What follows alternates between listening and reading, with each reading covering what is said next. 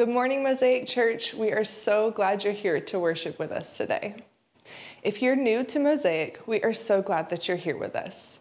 As a church, Mosaic exists to make disciples who believe the gospel, abide in Christ, and obey the word of God. If you'd like more information about our vision, if you'd like to get connected to the life of our church through community groups, or if you'd like to find an opportunity to serve, you can text the word Mosaic to 97,000 and we'll follow up with you this week. As many of you know, Thanksgiving is next Thursday, and as is our tradition, we will be reaching out to those in need in our community with warm meals to offer the love of Christ and the hope that can only be found in the gospel. Many have signed up to help, but the more the merrier. If you'd like to be a part of this great gospel opportunity, stick around after service today for a brief informational meeting in our multipurpose room about how you can join in. And now, as we get ready to worship through singing, we just want to remind you that children are always welcome with us in service. We also have a kids ministry for kids birth through 5th grade, where they will have a time of worship and gospel-centered Bible teaching that is age appropriate, as well as a nursing mother's room just outside the lobby should little ones get hungry or restless. Again, we're glad you're here today. Let's worship Jesus together. All right. Well, hey, good morning. Glad to be with you guys today. My name is Tad Anderson. If I've not met you, I am the lead teaching pastor here at Mosaic Church. And so, again, on behalf of Mosaic, we are glad you're here to worship Jesus with us today. And appreciate that sermonette from Josh Davidson, our worship leader, on giving. And so I'm going to tag on to that and ask that you would consider joining us for our Thanksgiving outreach on Thanksgiving Day this upcoming week. I know my wife mentioned that in the announcements this morning. We just want to remind you again that we are doing that as we do every year. Essentially what we do is because of what Christ has done for us, we take time on Thanksgiving Day as believers who experience Thanksgiving every day, really, and we make Thanksgiving meals and we go out into our community to serve those who otherwise may not have Thanksgiving meals. And we do that as an opportunity to love our community like Christ and to explicitly share the love of Christ with them in the gospel. And so if you'd like to be a part of that, we invite you to join us. We do it in the first half of the day, so it usually runs from about 8 a.m. to noonish. And so that way you can come and you can serve, and you can, if you have other plans that day with your family or friends to celebrate, you're welcome to go do that afterwards. And so we will have an interest meeting directly following this service in the multipurpose room, which is on the other side of the breezeway from here. And so if you're interested, please just show up to that, and we'll be talking for about 20 minutes just about basically the vision, but also the logistics. So that everyone is on the same page about what Thanksgiving will look like for us, and everyone knows what kind of role they'll be in and things like that. So please join us for that if you're interested. We'd love for you to do that with us. Okay, we are concluding our topical sermon series, What Do Christians Think Today? And before I tell you what we're talking about this morning, I first want to say that we got a lot of requests for teaching on the roles of men and women in marriage and family, particularly how men can be godly, faithful leaders of their families if they don't know where to begin on that. And so even though this is the final week of the series, I'm not going to be teaching on that today.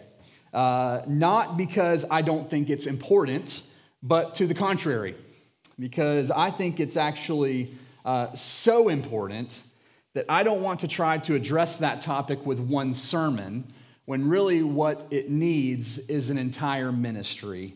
You may have seen or heard this reported in the news, but in the world we live in, statistics show that men, American men in particular, are lonelier than ever.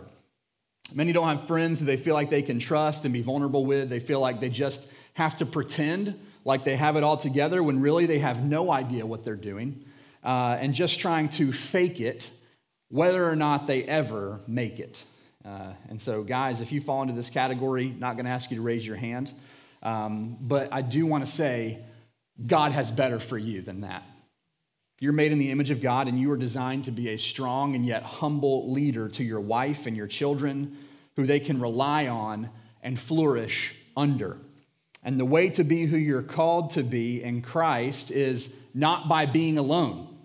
It's by being together in community with other men who you can be honest with without fear of judgment, and who you know understand you and love you enough to help you overcome the difficulties of life that you are up against, that we're all up against. In their loneliness, so many men are sadly using things like alcohol, pornography, video games, and a host of other unhelpful, addictive behaviors to cope with the hopelessness they feel of a life without direction or purpose. But Jesus offers a better way, a way with a clear sense of identity and worth, a way to overcome the sins of your past and to have a hope-filled vision for your future. And so next year we will be launching a men's ministry to be the kind of environment that fosters that vision for the men of this church, Mosaic Church. We'll have a women's ministry too, because we want to equip women to be the wives, mothers, sisters, and friends that God has called them to be as well. But ladies, trust me when I tell you that the best and most important ministry that you can have is the one that flows out of the love, support, and spiritual intimacy that can be shared with your husband when he is following Christ. Okay? And so we will be unapologetically focused on discipling and building up men, because the stats also show that when men are engaged in their faith, their families get engaged with their faith as well. And that is what we are after. And we'll have more information and a clearly articulated vision for those ministries in the very near future. But for now, I just wanted you to know our elders heard the message loud and clear through the poll for this sermon series. Men and women need gender-specific training on how to be the kind of men and women that Scripture calls them to be.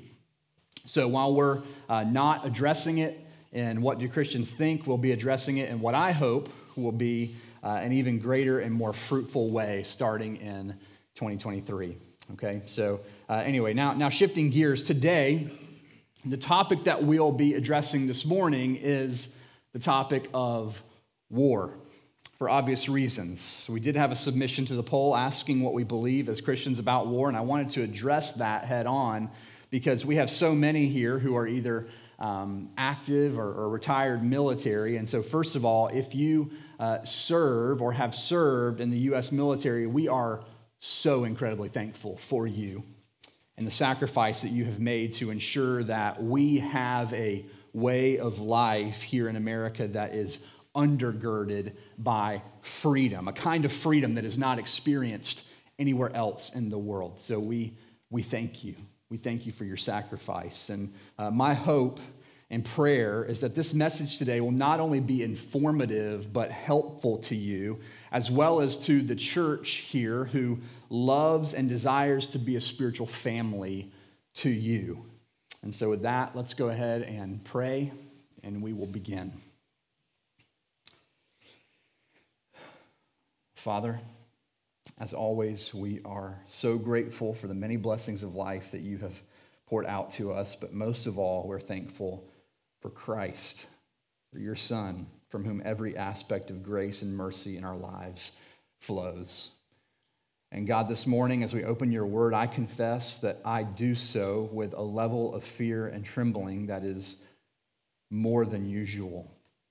Not because I'm unsure of what I'm going to say, but because I know that some of what I'll say could hit close to home for some of the men and women in this room.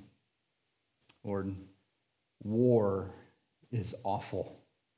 It is one of the darkest and heaviest aspects of life in this fallen world that we live in. And there are people in this room who know its effects intimately, whether they want to or not. They have been to war, and they will carry those experiences with them for the rest of their lives.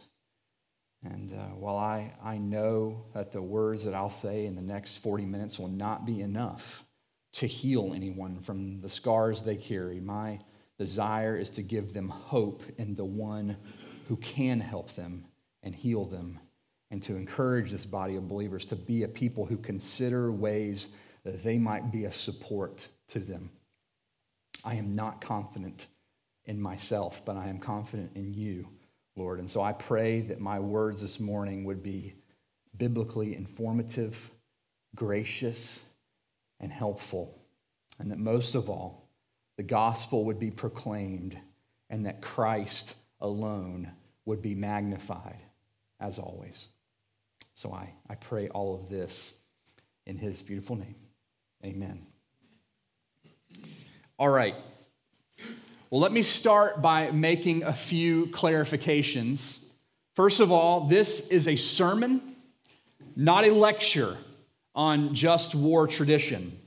I did watch and read several of those in preparation for this conversation today, but I want you to know much has been said on this topic, and I cannot say it all. I have limited time, and thus I have a narrow scope for what I'll be attempting to communicate. So my aim this morning is two things. Number one, to say clearly the most basic and important things that we should think about war as believers. And number two, to address the most urgent need in a military community like ours, which is hope for soldiers. And so my card's on the table right now. That's what I'm really moving towards in this message. And because this is such a large and potentially complex discussion, I will navigate through it with a series of 4 questions that I'll pose and then do my best to answer them in a biblically concise way. So let's not waste any time. Let's just hit the most obvious question first. The question, I think, that's most obvious is war ever justifiable? We're talking from a Christian worldview perspective. Is war ever justifiable? And if so, what justifies it? The reason that this is a question that's not so simple to answer for believers could all really be tied back to the doctrine of the Imago Dei. Biblically, as Christians, we believe that every person who has ever lived, regardless of gender, ethnicity, IQ, or socioeconomic status, is made in the image of God. Out of this core doctrine flows the principle that all human beings have intrinsic worth and dignity and should be treated as such. Every life is precious. And war, regardless of motivation, inevitably brings harm into the lives of the image bearers who are involved in it and who are in proximity to where it is taking place. So with that understanding, how could we ever say that war is justified?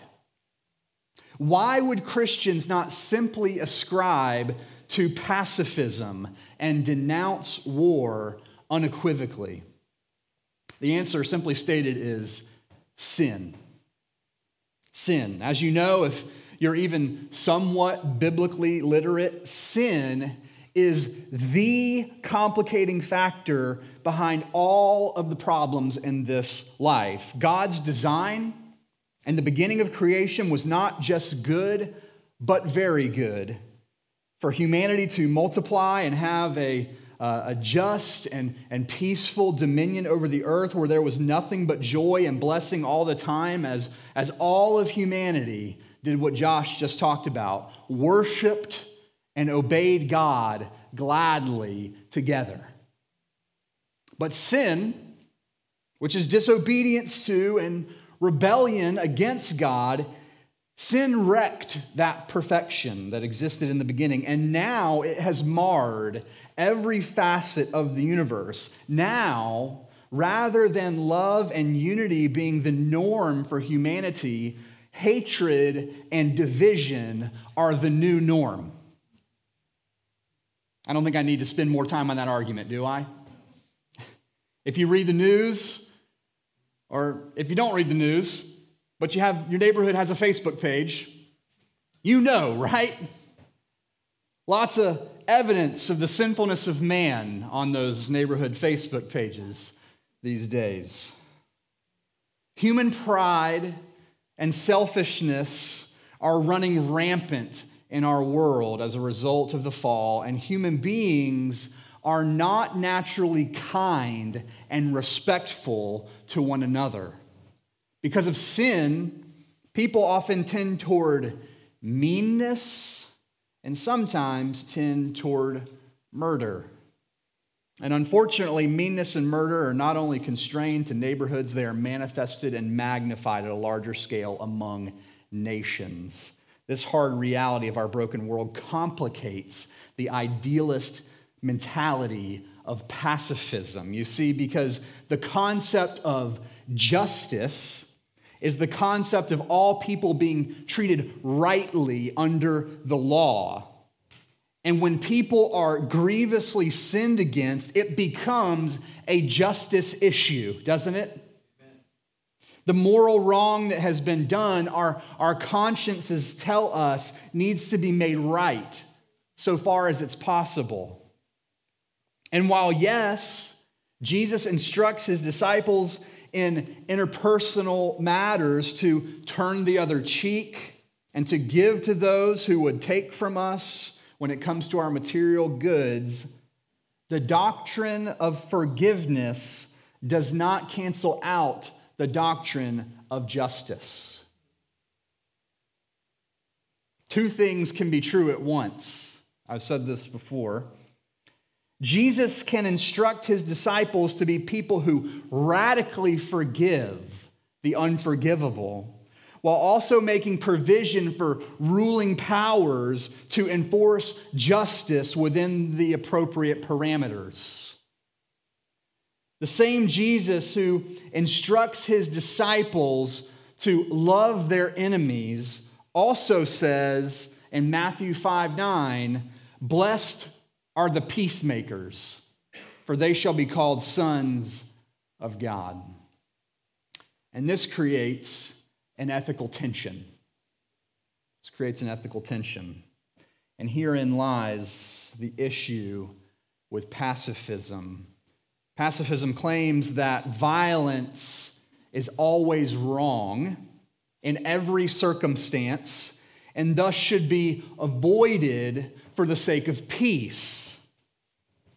But because of the evils committed by some sinful human beings against other sinful human beings, sometimes pacifism will stand in the way of justice.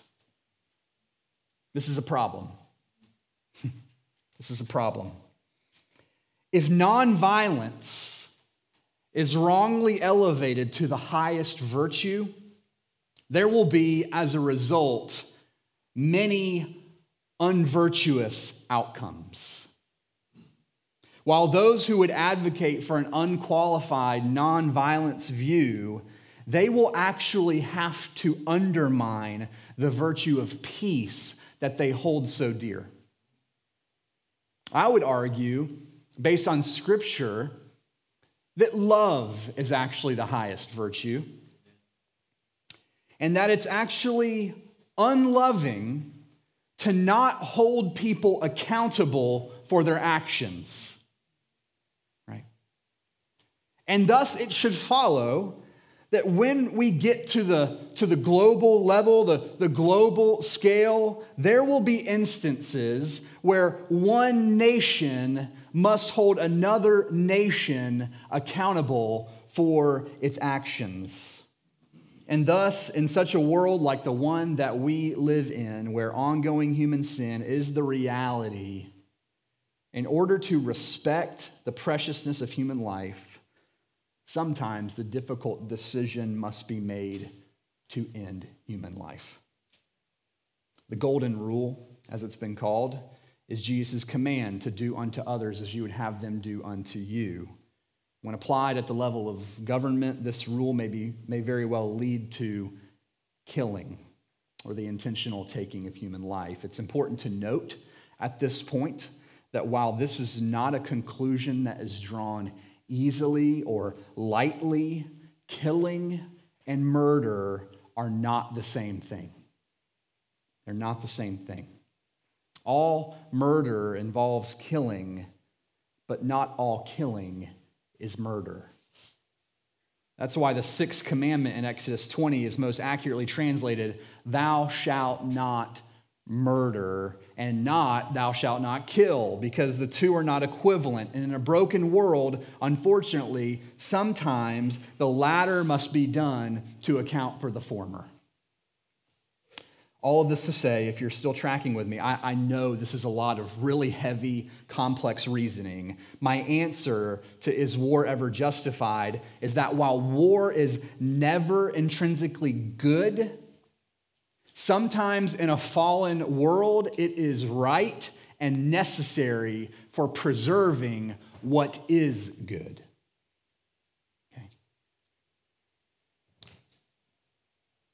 Seminary president and renowned theologian Al Mohler says it this way. He says, "War is a demonstration of the utter sinfulness of sin. In the name of the Prince of Peace, Christians must seek to establish and maintain our faltering and transient efforts at peacemaking until our Lord comes to establish the only peace that endures. In this fallen world, we must honestly acknowledge that peacemaking will sometimes lead to war. In the final analysis, war is the worst option imaginable until it is the only option left." Now, for those who are concerned that I've not yet anchored into a key passage of Scripture, I feel your pain. Would have very much liked to do so because my job is made much easier when I can do that. But for addressing the topic of just war, I need to pull from many different places in Scripture so that we can see the whole picture, okay? So to back up my first point, I'd like to take you to two places. First, in Ecclesiastes chapter 3, where Solomon, the man that Scripture calls the wisest who ever lived, says this. He says, "For everything there is a season, and a time for every matter under heaven, a time to be born and a time to die, a time to plant and a time to pluck up what is planted, a time to kill and a time to heal, a time to break down, a time to build up, a time to weep and a time to laugh, a time to mourn, a time to dance, a time to cast away stones, a time to gather stones together, a time to embrace and a time to refrain from embracing, a time to seek and a time to lose, a time to keep and a time to cast away, a time to tear and a time to sow, a time to keep silence and a time to speak, a time to love and a time to hate, a time for war and a time for peace." Generally speaking, Solomon is explaining to us the concept of seasons in life. Some seasons that are joyful and fun, and some seasons that are very challenging and painful. Such is life, he's saying, in this world that is good, but that is simultaneously cursed by sin. And more specifically, in the final verse that we just read, he includes the necessity for war. He says that there is a time for war and there's a time for peace. To expound on this verse in accord with Christian just war tradition, I would affirm that it is the right desire for peace that actually necessitates times for war. Right? In 2 Samuel 22, we see that David clearly ascribed to this same belief because he says, "For who is God but the Lord? And who is a rock except our God? This God is my strong refuge and has made my way blameless. He made my feet like the feet of a deer and set me secure on the heights. He trains my hands for war so that my arms can bend a bow of bronze. You have given me the shield of your salvation, and your gentleness made me great. You gave a wide place for my steps under me, and my feet did not slip. I pursued my enemies and destroyed them, and did not turn back until they were consumed. I consumed them and thrust them through so that they did not rise. They fell under my feet. For you equipped me with strength for battle. You made those who rise against me sink under me. So here's what we see that David is saying. David rightly valued righteous living and the grace of God, and yet he said that it was God who led him into war for the purpose of preserving righteousness. And even in the killing of his enemies, he attributes his abilities to the Lord. And so I say, while war is never intrinsically good, it's sometimes, in a fallen world, right and necessary for preserving what is good. I say that war is not intrinsically good because war is not good for its own ends.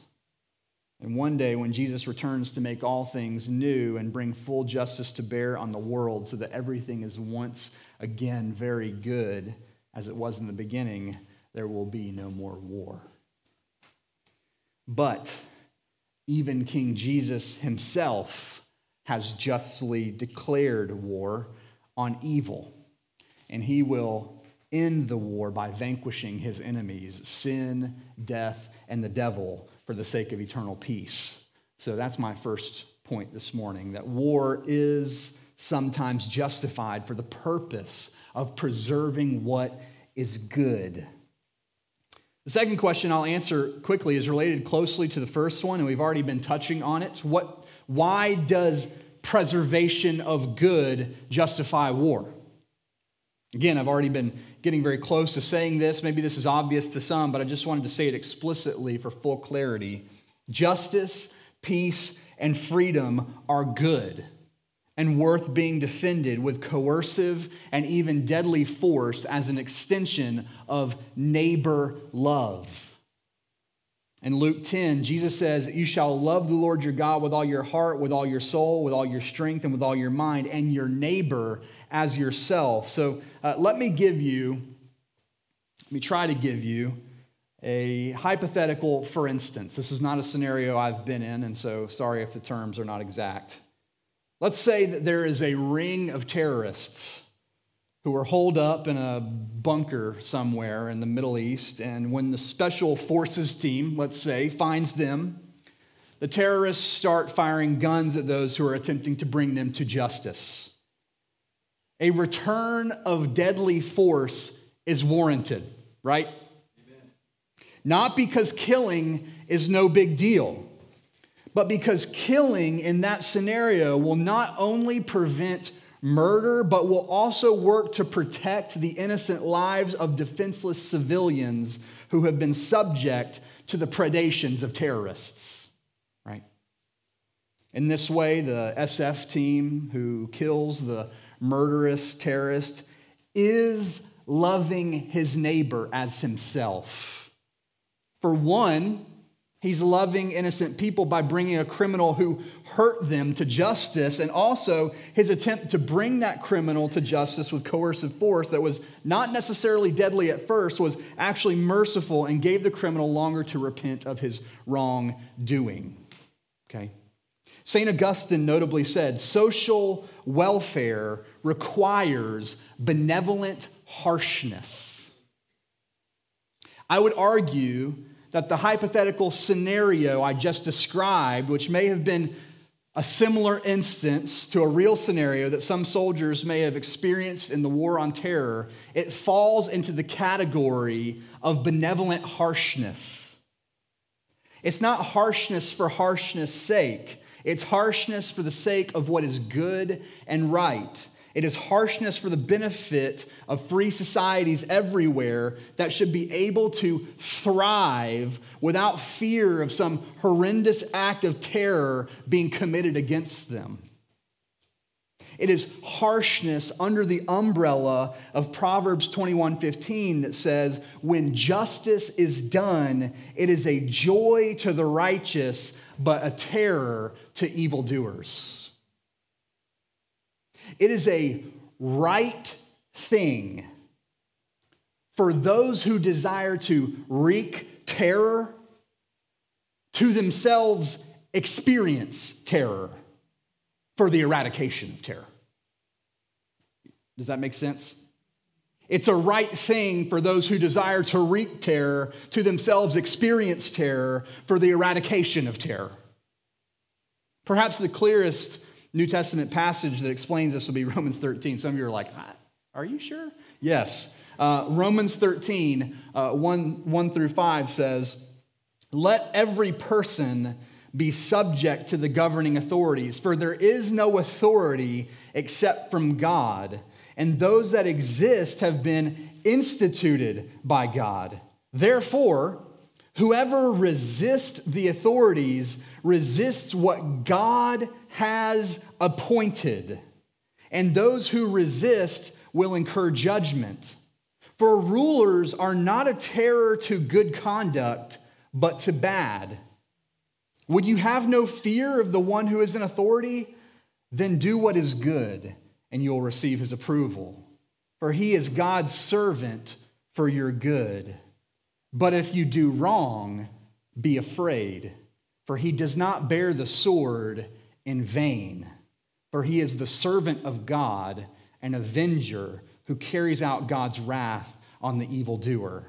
Therefore, one must be in subjection, not only to avoid God's wrath, but also for the sake of conscience." So we see here very clearly that God himself has instituted governments like ours for the sake of upholding justice, even with the use of coercive force when necessary.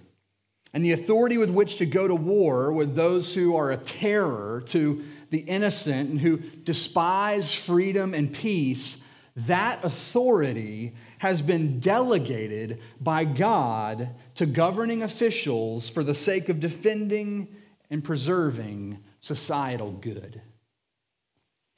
Dr.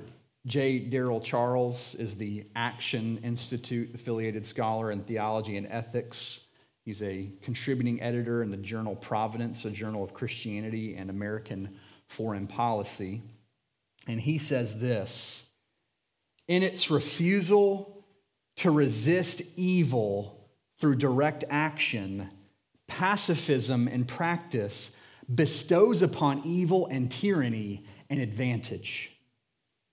And thus justice without force is a myth.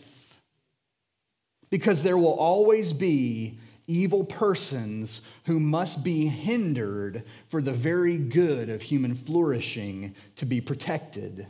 Society," he says, "without coercive powers is an impossibility." Hopefully, from what I've laid out before you from Scripture, you would agree with that, as well as the implication that while war is never good in and of itself, it is sometimes right, just, and even loving, because it seeks to defend and protect the freedom and the peace of our neighbors. Now, there's a lot more that could be discussed about the tenets of just war tradition and I know, particularly the circumstantial complexity of each individual war. And if you'd like more resources to read, I'll gladly send those your way. But at this point, which is about midway through, I'd like to turn to our second set of questions that seek to answer what we should do with our biblical understanding of war. And first, I want to address the church in a general sense. What should the church do with the teaching of just war tradition? For sake of clarity and time, I've boiled it down to two things: something we should know, and as a result, something we should be. As Jesus' church, we should know that while war may at times be right, it is never easy and often has painful, long-term consequences for those who have had to engage in it. And because of that, we should be, as the church, as Jesus' church, we should be a place where soldiers can be fully known, fully loved, and graciously cared for. Okay, let's take those one at a time. I first said that we should know that while war may at times be right, it is never easy and it's often painful, and it has long-term consequences for those who have had to engage in it.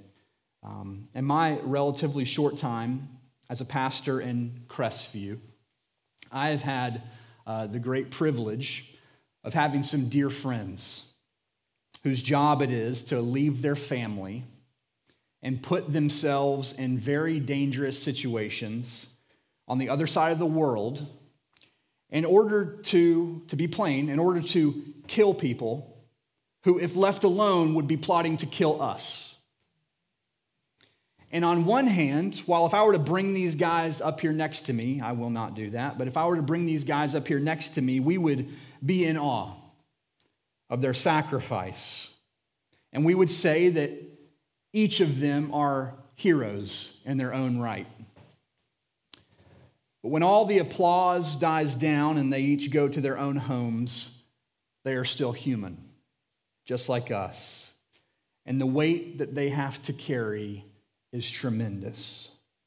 Because when it comes down to it, the things they have had to witness, the situations that they have had to go through, and the things that they have had to do themselves, frankly, they are things that most of us cannot fathom, and they are things that no one should have to. War is bloody, and war is horrific, even when it is justified.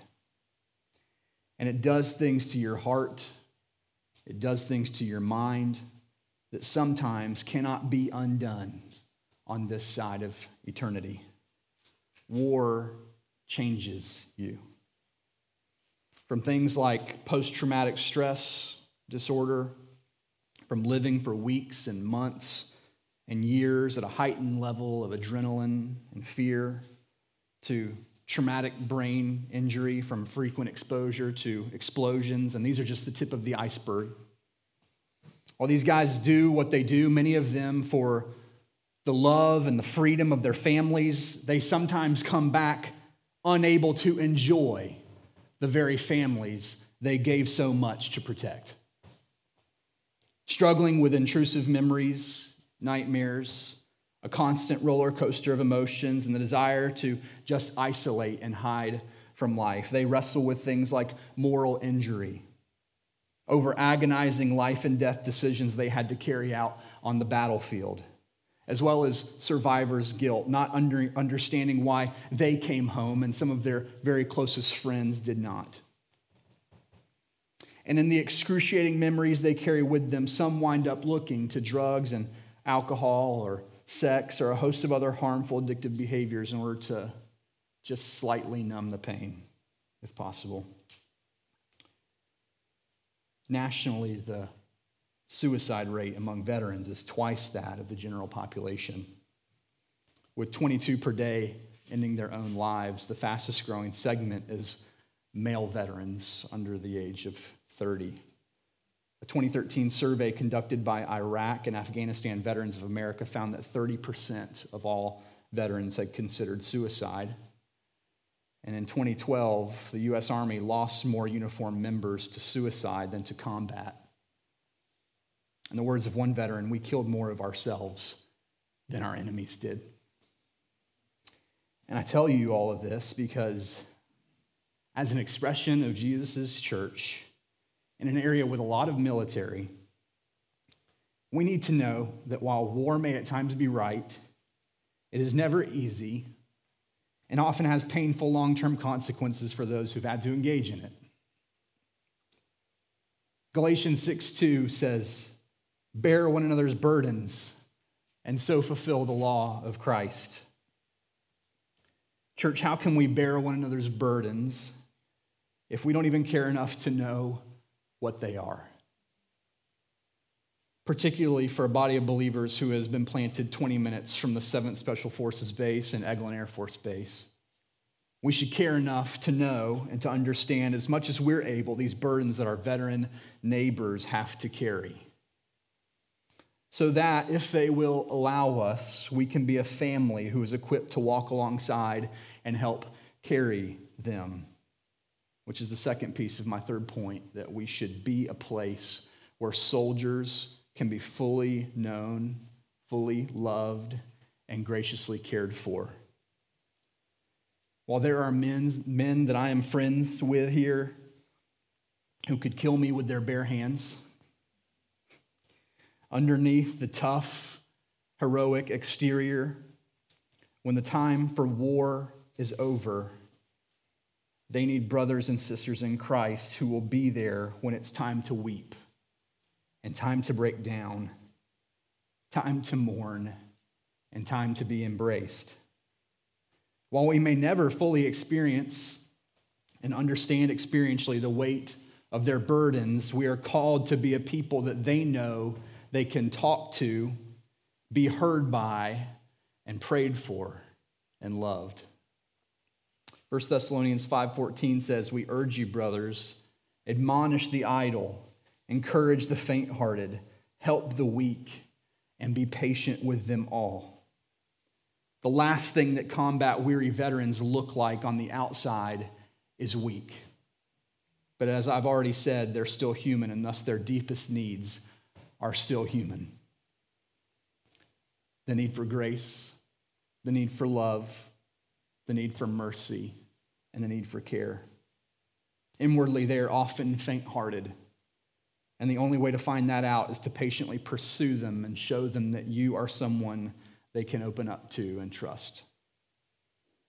So that if and when the time comes, you can minister to them with the hope that's only found in Christ. This leads me to the final question I'd like to answer this morning. How should soldiers process their wartime experiences through the lens of Scripture?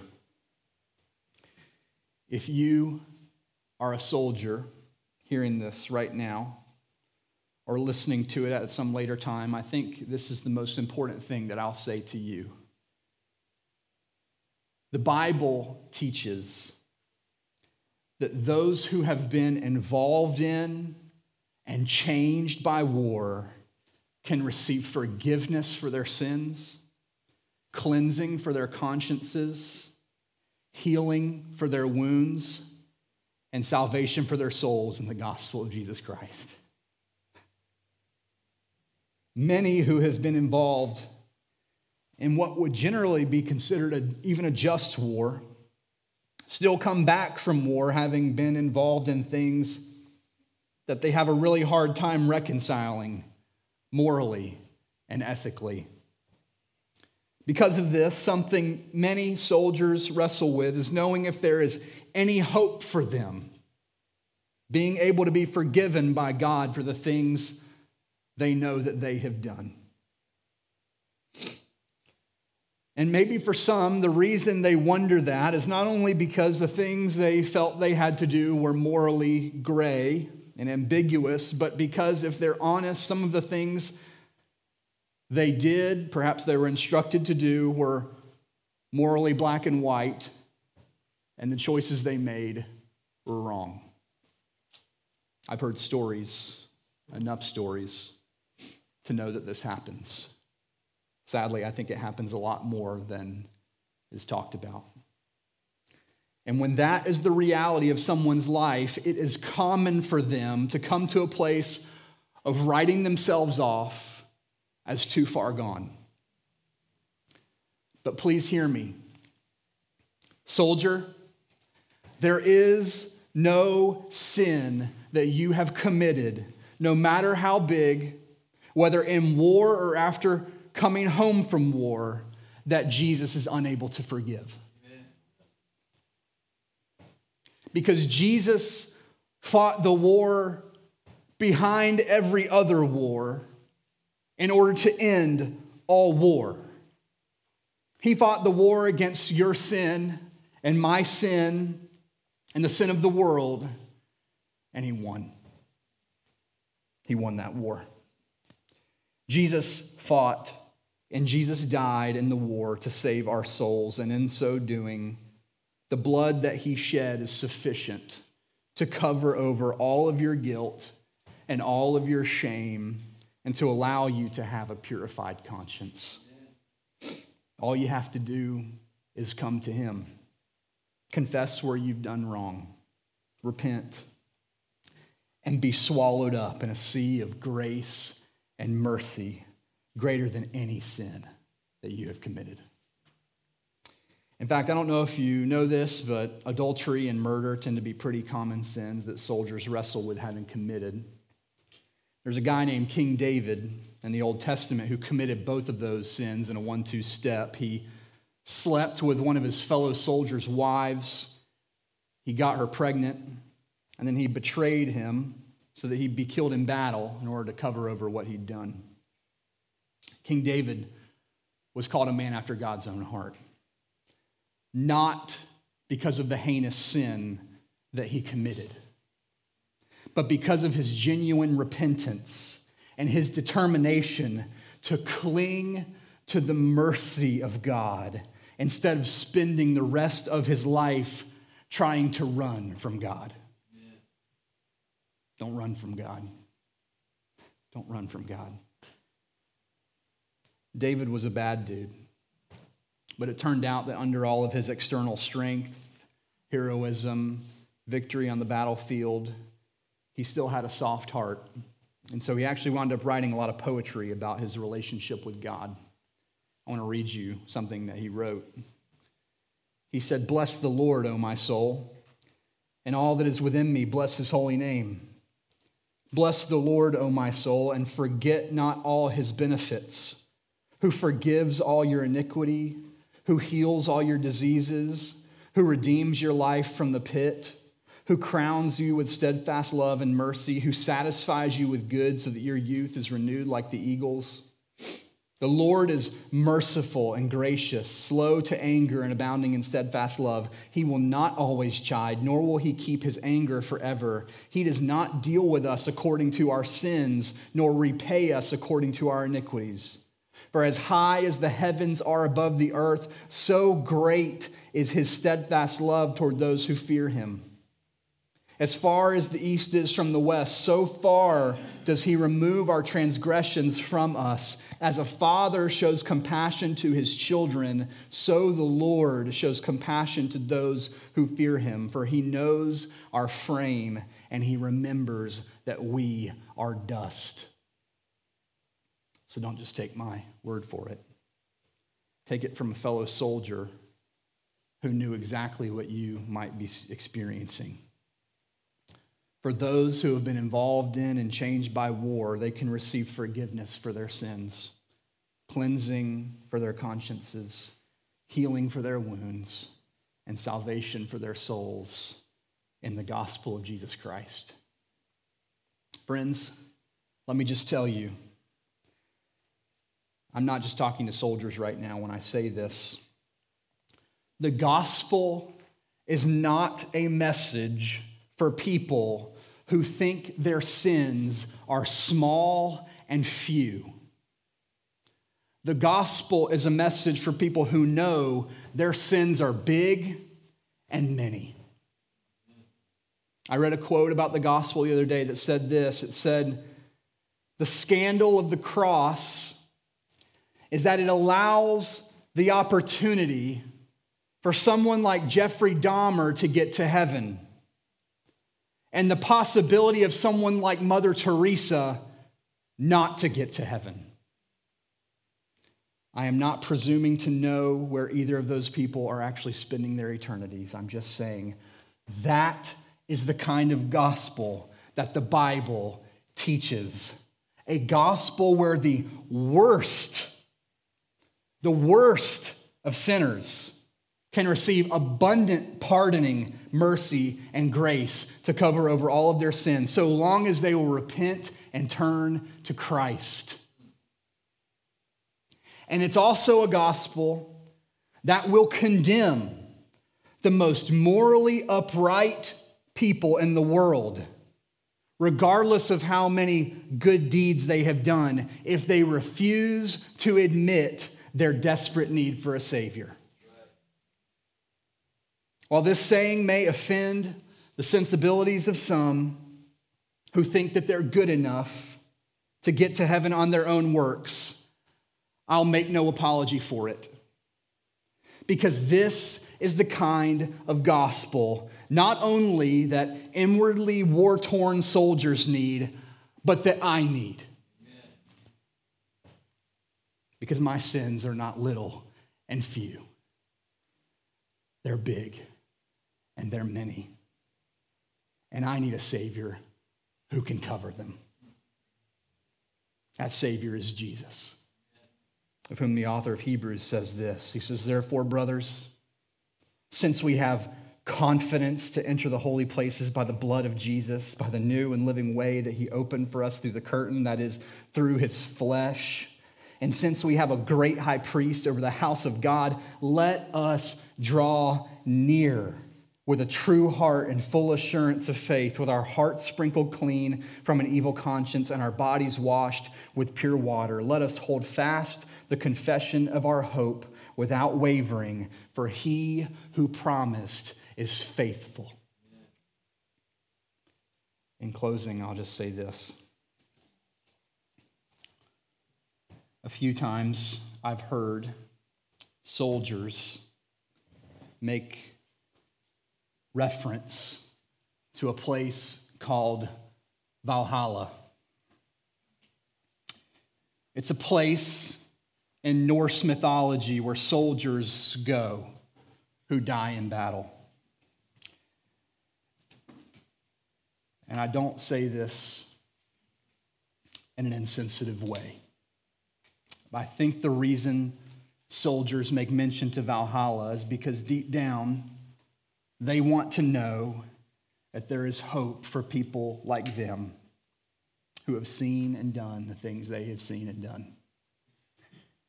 And as I end this discussion on war, I just want to make this abundantly clear. There is no such thing as Valhalla. Soldiers do not go to heaven simply because they are soldiers. But there's good news. There is a real, eternal resting place better than Valhalla. And you don't have to be a soldier who dies in battle to go there.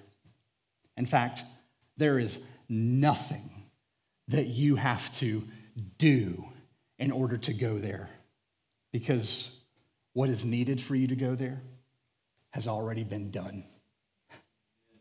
It's already been done. Jesus did it, even for you, soldier. All you have to do is trust him. Come to him, weary and heavy laden, and lay all your burdens down at his feet. Confess your sin and receive full forgiveness. Receive the peace that only comes from a clean conscience, knowing that all of your sin has already been paid for. This is not just a message for neat, tidy church people. It's a message for all people, even those who have been through and been changed by the incredibly painful and horrific realities of war. I pray that you'll put your hope in that message today. Let's pray. Father, this is one of the most difficult sermons I have ever preached. And Father, I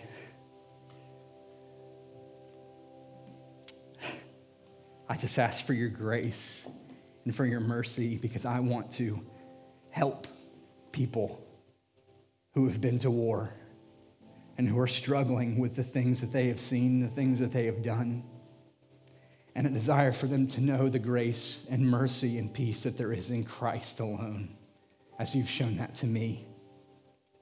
I pray that for men and women who know that their sins are not little, and that their sins are not few, but that their sins are big and their sins are many, that your gospel is for them.